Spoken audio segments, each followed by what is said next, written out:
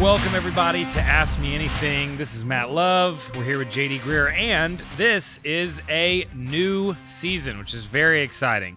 So you can catch new episodes every single week, and we're just excited to be able to continue doing what we've been doing, asking really honest questions and getting Pastor JD to give us helpful, quick answers. So the question this week is a good one for you, JD. Is Christian celebrity all bad? All right. I don't know if you consider yourself a celebrity or not, but is Christian celebrity a bad thing?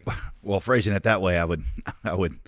If you're defining me as that, then no, I would hope not. But yeah, I would maybe quibble with your definition of celebrity. My understanding of the word celebrity just means either somebody that's well known or somebody that is, I guess, to use the strict etymology of the word, celebrated for some reason. You know, I don't think it's categorically across the board a bad thing. In fact, it's kind of an inescapable thing. It's always really been a part of Christian history. There's always been men and women that God raised up at a particular time for some purpose, and people knew who they were. I mean, I think of names like Billy Graham or Elizabeth Elliot. John Piper is a great example, even currently. These are not people that play to their celebrity, but just because of their gifting and because of the opportunities, they've become well known.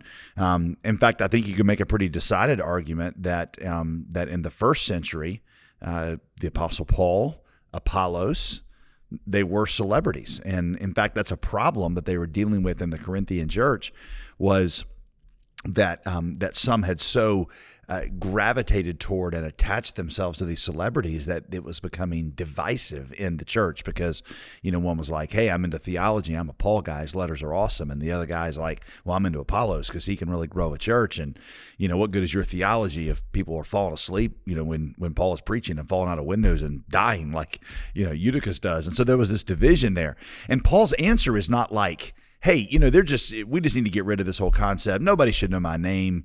We all need to have little tiny, ministries. There is an inevitability if God is using what you're doing, that there's a chance that other people could know about it. I mean, I think it's wrong for a pastor to seek that, or a female leader in the church to seek that. I mean, Jeremiah 45:5 says, do you seek great things for yourself? Do not seek them. Think of John the Baptist, who again was a celebrity, but John 3:30, where he's like, hey, Jesus must increase and I must decrease. So I think it's wrong to seek that. But if God is doing it, is it inherently a bad thing? I don't see how you could in any way say that. And I realize that if you desire, I just got done with a biography of Billy Graham. If you desire to get the gospel out there, a lot of times they're going to associate it with a person. So inherently bad, no. In fact, I would say inescapable and inevitable. But I think it's dangerous for both the people that are lifting this person up, and I think it's dangerous for that man or woman who is being lifted up. And I think if you go into that without the knowledge of those dangers, that's probably the most dangerous. You have to go into it with your eyes wide open. Here's what I mean by dangerous. For the people themselves, Paul uses a great analogy to talk about these dangers. He says it's inevitable that certain people loom large in your heart. And for Paul in 1 Corinthians 3, he was like, it was me and Apollos. And he says, we were used huge in helping your first baby steps to Jesus, but you still look at us like we're the ones who are responsible for your spiritual health. 1 Corinthians 3, he says that's infantile. Some say Apollos is their guy. Some say Paul, but aren't you acting like children? 1 Corinthians 3. I think that parenting child analogy, I think that's great because it speaks to a real reality that all kids feel toward their parents for a while. For a while, parents are kinds of celebrities to their kids. Here's the way I say it. I'm at our church. I tell people, like, I understand that you came to this church. Maybe the reason you chose was because you love the worship ministry. Maybe because my preaching connected to you. Maybe it's because the student ministries are great for your kids. That's fine. But over time, your allegiance has to go to this body and this mission. I ask, our people, I'm like, if I died, would you keep coming to this church? And if the answer is, well, I've been here for 3 years and no, I wouldn't, I'd look for another church, and I'd say that's a problem because your allegiance is still to me. It's okay to begin a spiritual walk that way, but it's very infantile.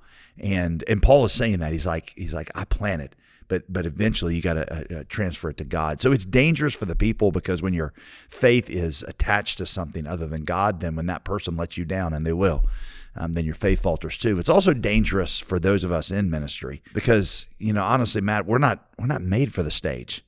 God didn't make us to be celebrities. He makes us to be servants.